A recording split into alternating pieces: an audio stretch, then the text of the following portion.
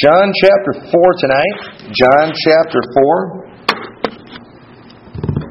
Some of the things I'm going to say in this message, they might sound kind of mean, I guess, but I'm just going to speak the truth tonight and just, sometimes you just kind of have to tell it how it is. Don't beat around the bush. I try to be a nice person. I try to find the positive in everything, but there's some stuff that's just stupid and pointless that people do. They think they're doing this great, wonderful thing, and I'm not saying they're bad people trying to do these things. I'm just saying what they're doing is not really doing anything, and it's not really helping. And I'm not trying to say I know what's in people's hearts and what's behind it, but I think it's kind of obvious what it is sometimes, and sometimes we'll do good things. I guess what on the surface are good things to maybe get out of something that we actually should be doing. And I'll give some examples. You'll know more what I'm talking about as we read some of these passages of Scripture. But I want us to start in John chapter 4 in verse 5 through 15 tonight. We're going to look at two very familiar stories here. And we're going to see people that had some real spiritual needs. Real spiritual needs that Jesus took care of. And they also had some physical needs that we're also taken care of in these stories. And tonight I want to talk about taking care of the real problem. I want us to learn to identify what the real problem is in our life, and when you're trying to help somebody. We want to help people in this church. We want to make a difference in people's lives, but we need to learn to help in the right areas. And sometimes these days people literally, they can almost be enablers.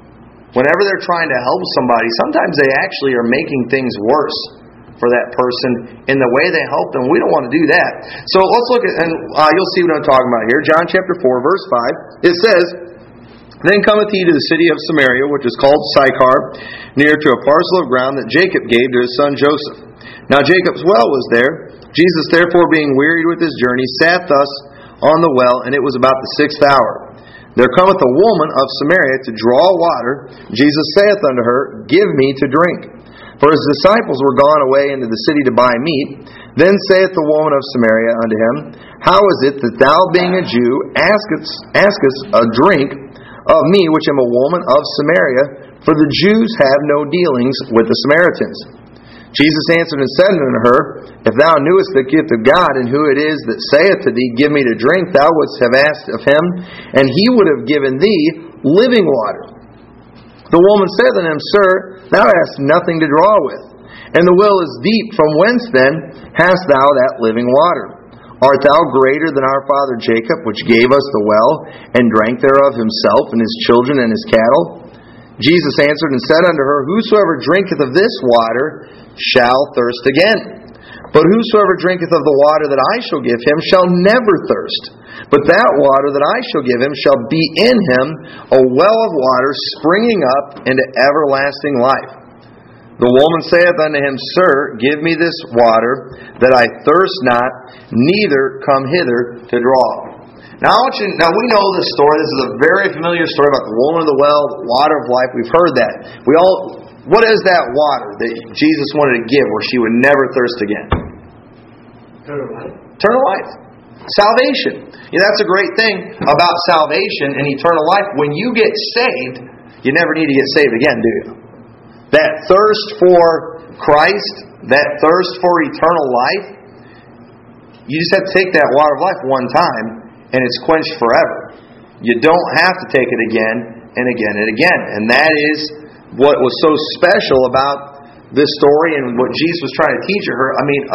Something that can quench your thirst, and you'll never need it again. That's a great thing. But notice this woman, she was coming to the well, correct? Now, why was she going to the well?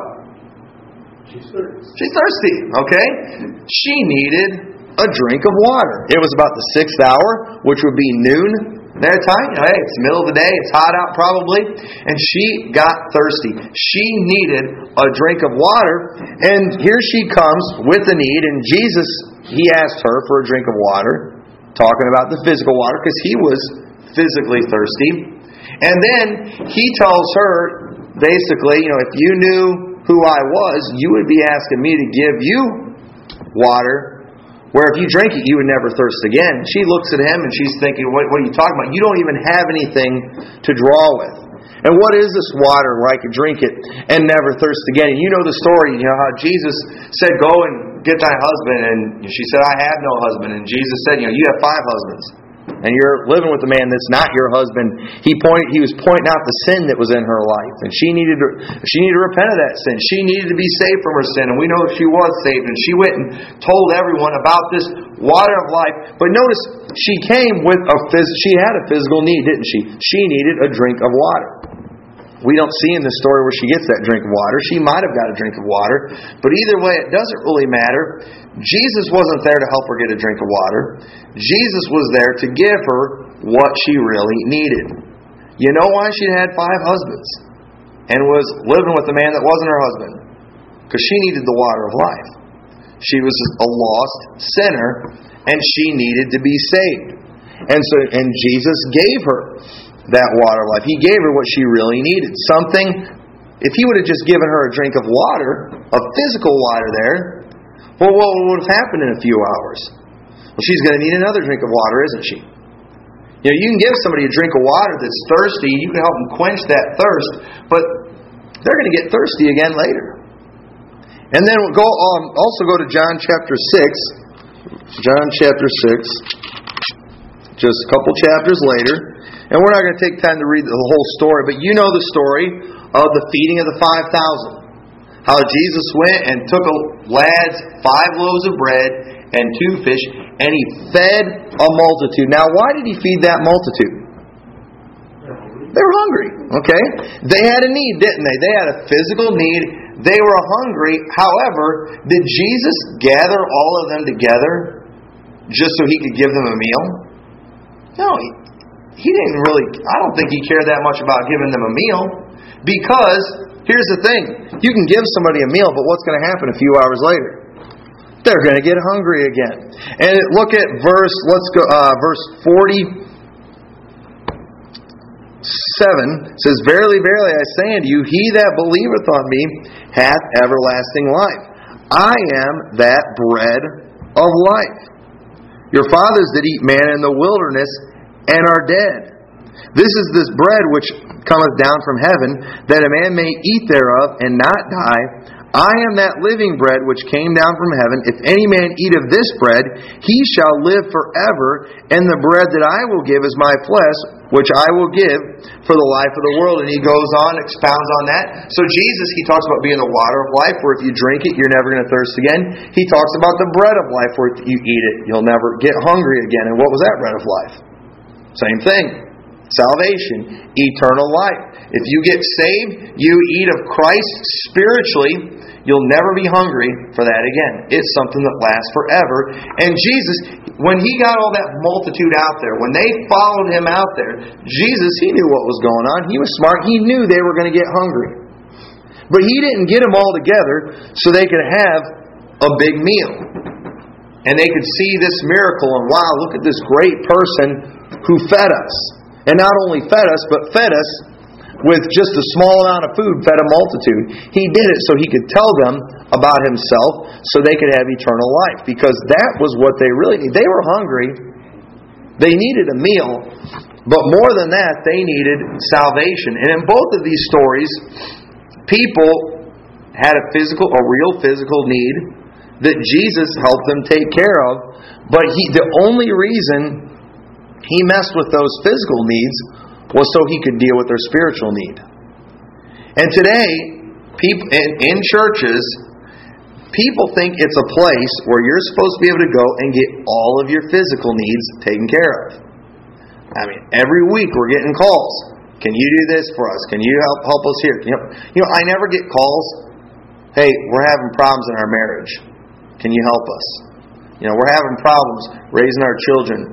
Can you help us? Hey, we're being attacked by the devil. We're having some doubts spiritually. Can you help us?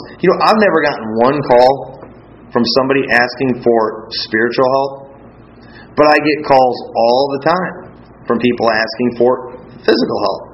And listen, I'm not criticizing these people. I'm not trying to put them down. But I'm telling you, today in churches, we've created this atmosphere and environment where churches, all we do is help with the physical and don't touch the spiritual with a 10-foot pole.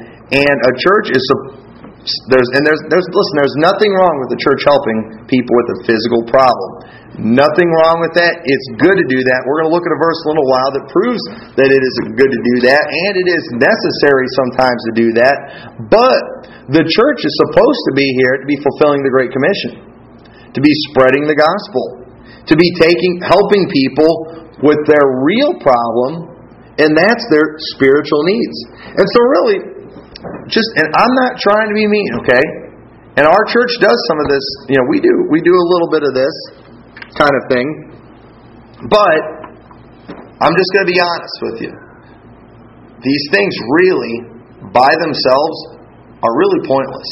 And they don't do anything. For example, you know how many Christian people, spend thousands of dollars to go to a foreign country to go hand out food to people, only enough maybe to feed them for a couple days.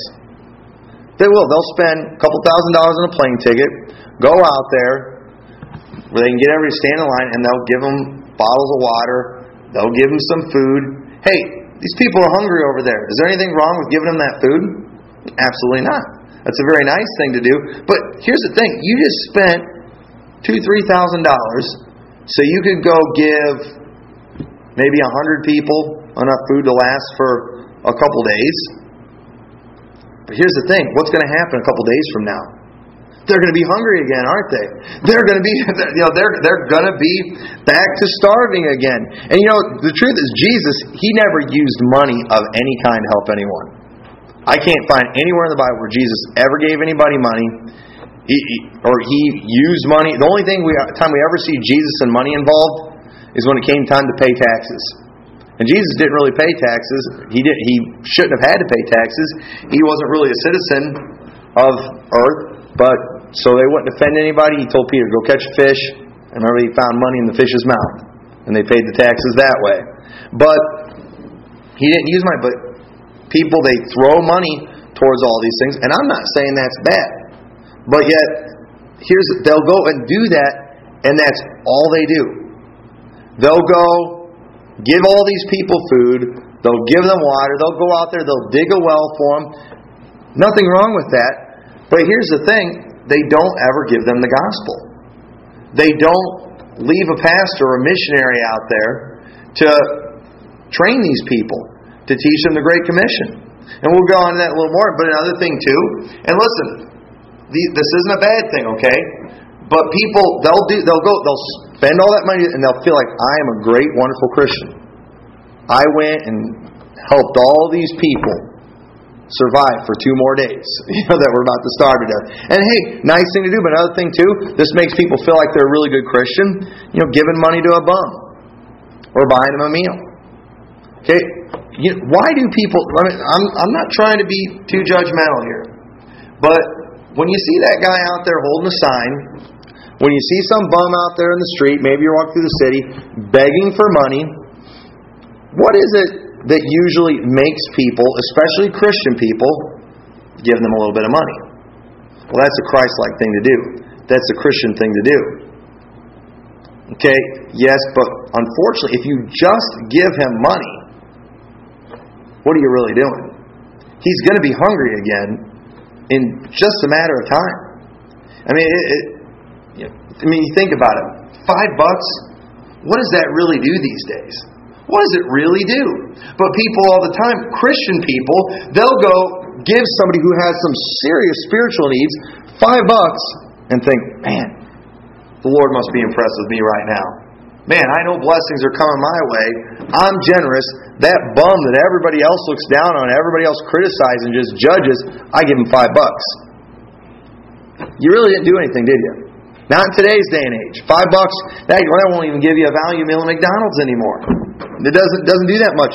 Another thing too that a lot of churches do, nothing wrong with this, but taking kids on fun activities. They'll do all these programs. They'll take kids to camps. They'll take them to do all these fun activities. They'll take them to fairs and carnivals and Six Flags and museums and all that stuff. Nothing wrong with doing that, but here's the thing. They'll spend all that money on that, but is it really taking care of these kids' problems? And there's some kids with some serious needs out there today. All of these things, without using the Great Commission, aren't doing anything. And it's amazing how many churches are doing all these things. They're feeding people. They're giving money to all these places. They'll go on their mission trips. They'll do all these fun, great programs with the kids. But these kids will go to these things and they don't know a thing about Jesus. They don't know one thing about Him. They've not been taught anything about Jesus Christ. I mean, there's camps and things that I know of that kids go to, not the ones that we go to, where they're not taught anything about the Bible. I mean, they might teach them, that God loves you and that's about it. They don't teach them that they're a sinner. They don't talk about their need of a Savior. They don't talk about the law of God and about following Christ, and that shows us why we need a Savior. I mean, really, if you talk about Jesus loving you and Jesus being your Savior, but you don't talk about sin and you don't teach people about sin, well then why do they need a Savior? It doesn't make sense. You cannot go and tell people, hey, Jesus loves you, Jesus thinks you're great, Jesus wants to save you, and don't bring up sin. Why do I need a Savior unless I'm a hopeless, helpless sinner? You have to have that in there. And everybody wants to lead it out. And so really, what is it that people are really needing? For example, all right, the poor in these third world countries, that people spend thousands of dollars to go so they can feed somebody for a couple days. Okay? That's not a bad thing. If somebody has the money to spend $3,000 to go to a foreign country and pass out a few bottles of water and give away a few bowls of soup, hey, that's their money, they can do that. That's great. Okay? A missionary that's already out there, that's already starting churches, he could do so much more with that money. I mean, hey, there's nothing wrong with you doing that. It's good. It'll bring in an awareness. It'll help you have an appreciation for your country. But don't think you're just changing the world by doing that. You're not one bit. But what is it, the poor in third world countries, what do they really need? Okay? You go into some of these third world countries. And this is where I might start sounding like I'm being mean, but this is just biblical. Alright, let's say we go over to these places in Africa and people are starving, people are sick of all these diseases, people they don't have wells, and they'll take these mission trips over there and they'll dig wells for people. They'll raise all kinds of money so they can dig wells. And yeah, they need wells over there. They need water over there. But what happens a lot of times? Well, sometimes some of these militant groups and things, they'll go and destroy it. I mean, some of these places, you can go try to give them whatever you want. You can go drop food off and stuff for them. But the people, these militant groups and stuff that are running things in these countries, they'll go steal all of it. And they'll take it away from them. And what is it that they really need over there? What they need in those places is a change in their culture. They need a change in their culture. Look at Leviticus chapter 18, verse 24. So this might sound like we're being mean, but these poor innocent children, it's not their fault. No, it's not those poor innocent children's fault, but it's that country, it's those people, it's their culture. It's what's at fault. There's a problem with it. I know we're not supposed to say anything against anybody's culture, but there's some cultures that are bad, okay? All right, there's cultures out there that eat people. That's bad, okay? There's cultures out there in some of these countries where, the AIDS and things are just out of control. Why? Because there's some disgusting, horrible lifestyles that are being lived out there. And look at what Leviticus chapter 18, verse 24 says. It says, "Defile not ye yourselves in any of these things." Before this, he gives some laws about morality. Some of the laws, and some of these things are disgusting. I'd rather not read them with kids around. But one verse that people, there's verses about homosexuality in here. Right before this verse we're going to read, Leviticus 18, verse 22. Good verse to have underlined these days. But it says in verse 24, "Defile not ye yourselves in any of these things, for in all these the nations are defiled, which I cast out before you." before Israel went into their land, before they went to that promised land, the Canaanites were there. They did all these immoral things that are going on in some of these third world countries. And God says, I'm casting them out. And listen to what verse 25 says. It says, and the land is defiled. Therefore I do visit the iniquity thereof upon it, and the land itself vomiteth out her inhabitants. You know why they can't, they don't have water? You know why they don't have food? You know why they have all those diseases over there? It's because they've defiled the land. We see that in the Bible where sin will defile a land. It will defile a nation. It will corrupt it. And when it says the land itself vomiteth them out, what does that mean? Well, it means it's going to be killing them off with famines. It's going to kill them off with plagues and diseases. That type of lifestyle, it will defile the land and it will destroy its people. It says, ye therefore shall keep my statutes and my judgments, and shall not commit any of these abominations, neither any of your own nation, nor any stranger that sojourneth among you. For all these abominations have the men of the land done, which were before you, and the land is defiled, that the land spew not you out. Also when ye defile it, as it spewed out the nations which were before you. For whosoever shall commit any of these abominations, even the souls that commit them, shall be cut off from among the people. Right there, God said it. It says, the land, before the Jews got there, the land was vomiting them out. It wasn't a great place.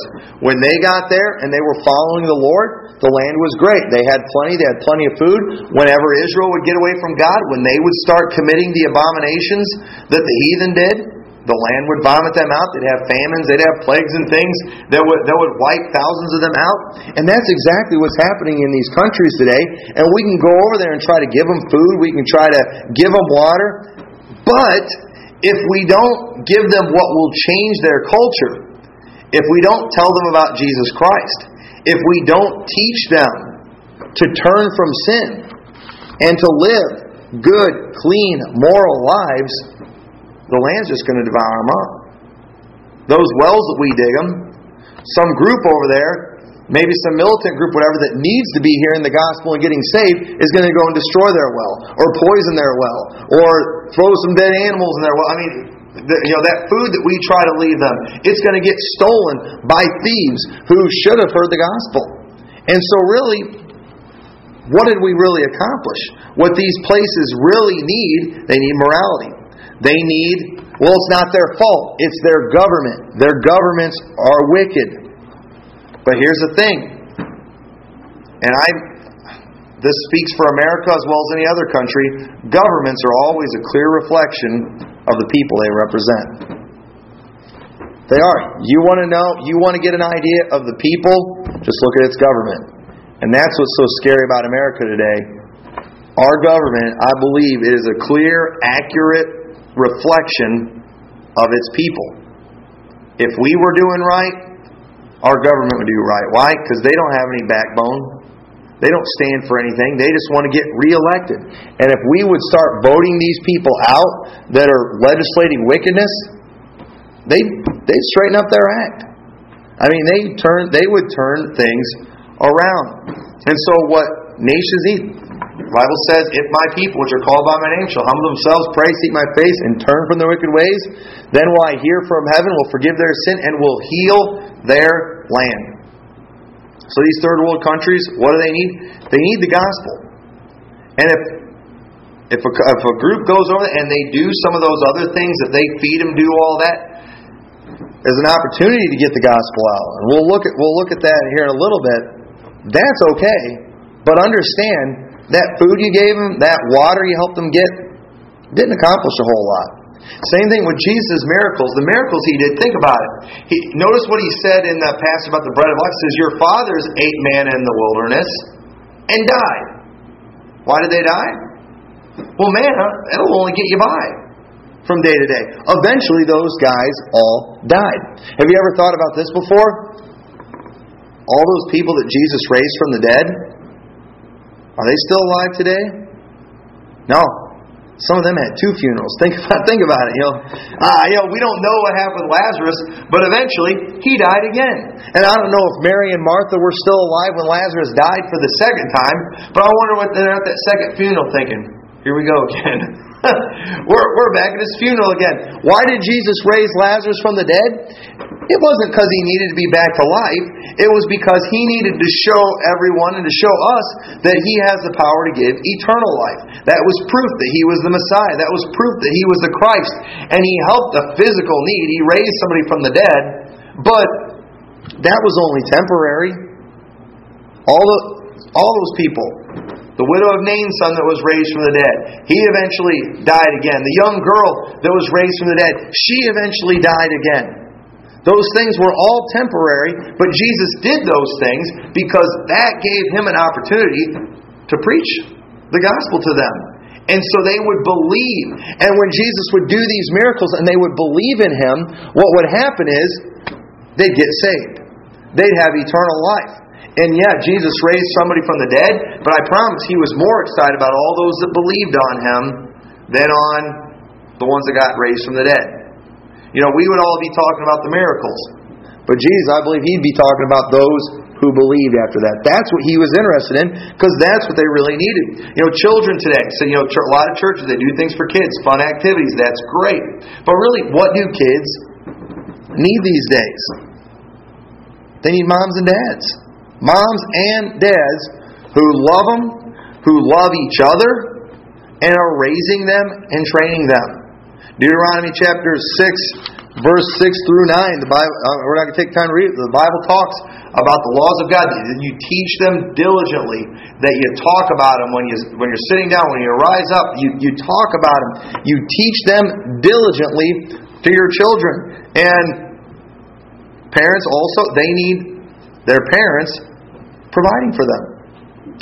They need fathers to be that financial provider. 1 Timothy 5:8 talks about those who do not provide. It says, "But if any provide not for his own, and especially for those of his own house, he hath denied the faith, and is worse than an infidel."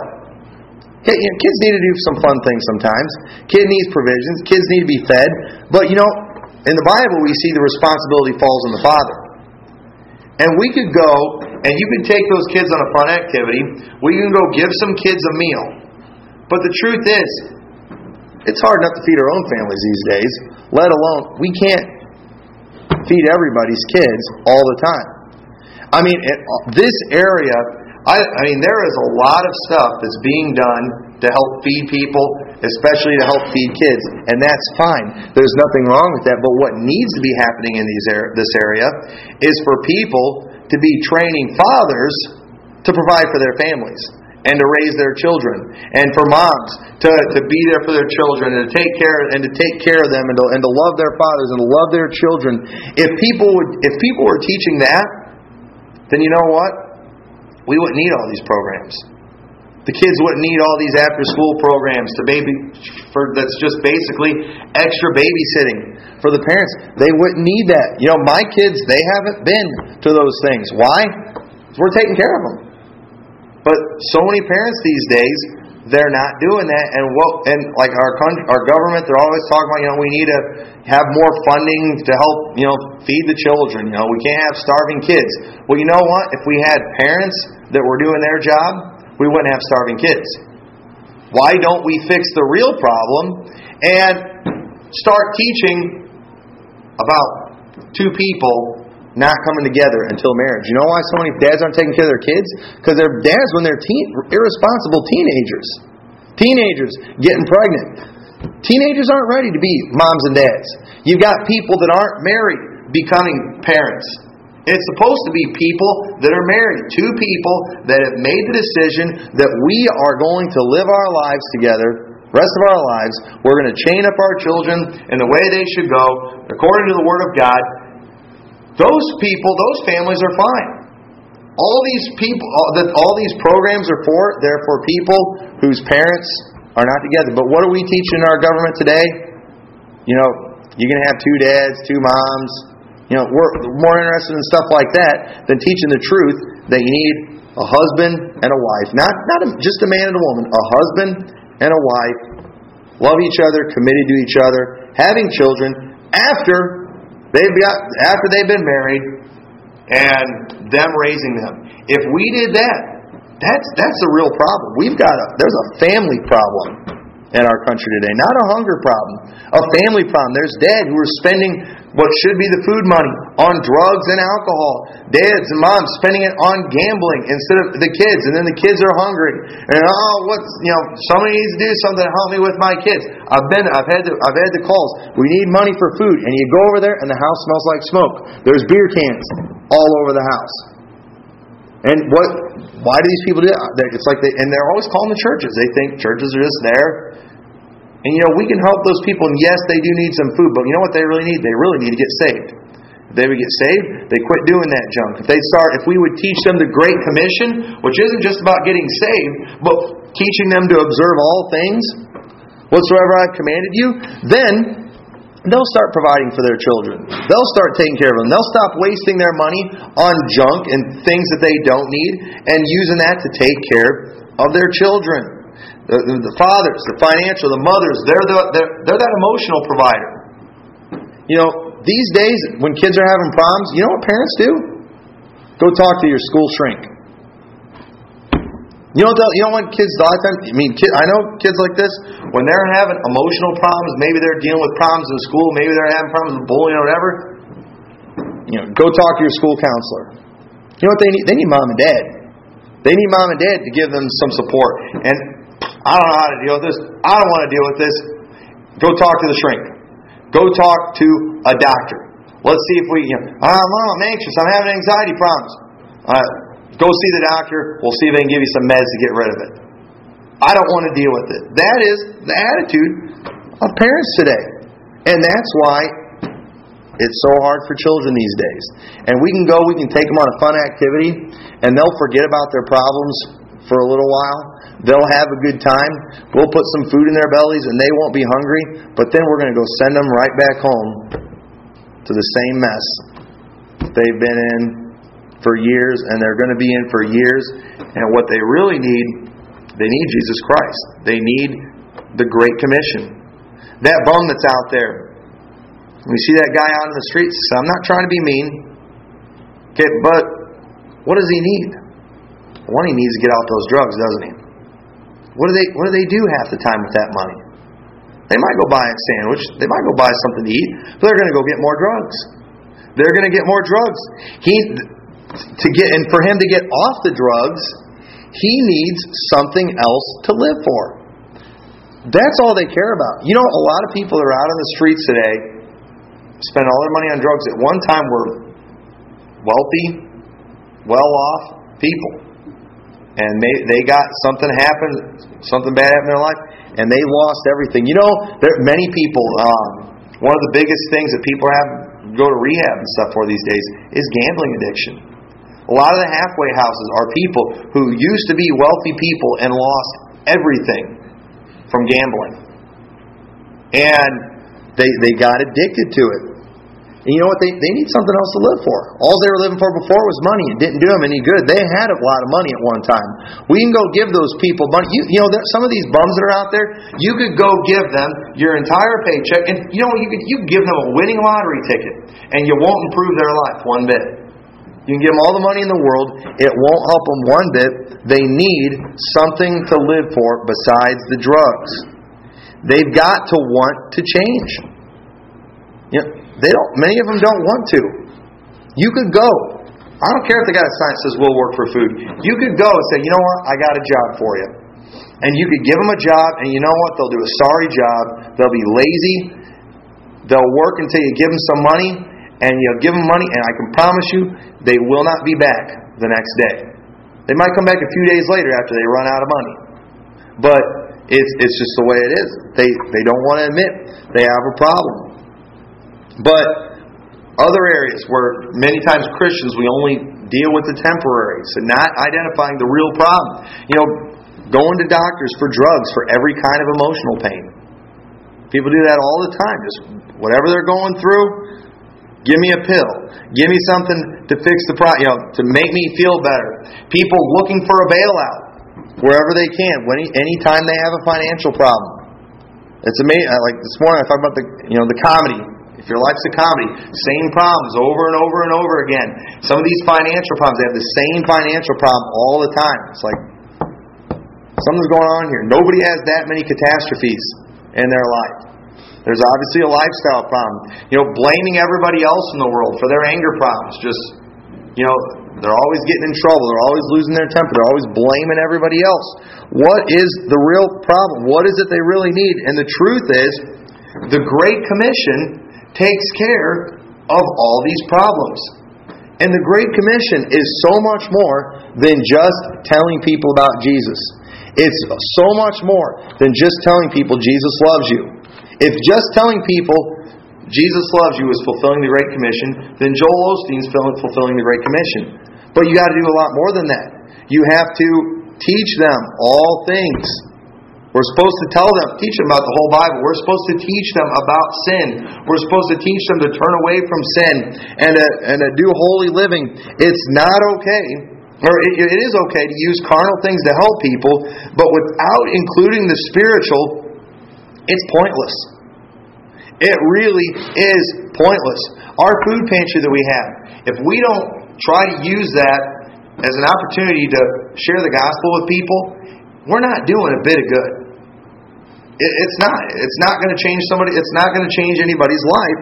Many times the real problem, it is a spiritual problem. Sometimes folks going through hard times, but you know what? If we have this thing for 10 years, it'll be some of the same people coming 10 years from now. And we will not have fixed one of their problems unless somewhere we can get the Great Commission in there. Oh, well, you're not supposed to use things like that to evangelize.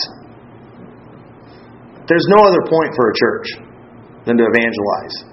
There's this philosophy today that's real big that it's okay for you to have your religion, but you're supposed to keep it to yourself. That doesn't make any sense. Our religion is the Great Commission. Go ye into all the world and preach the gospel to every creature. You cannot tell somebody you can have your religion, but you have to keep it to yourself.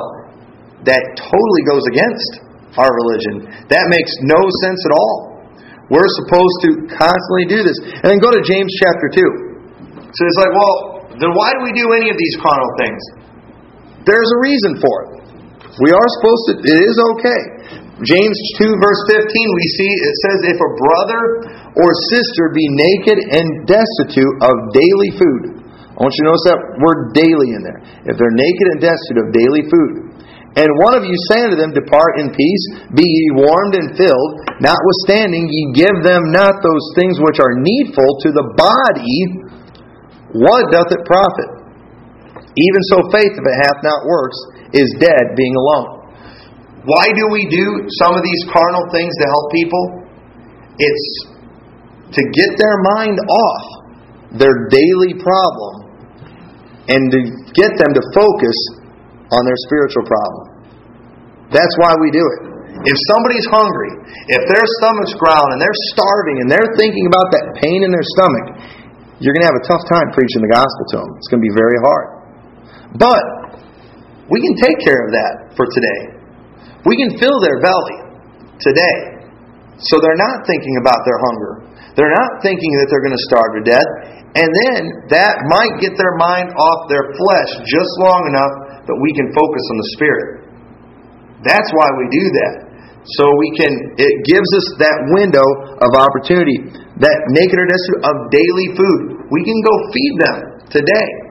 But here's the thing. Tomorrow they're going to be hungry again. And so we're going to try to take care of that daily need so we can have that window of opportunity to give them the gospel.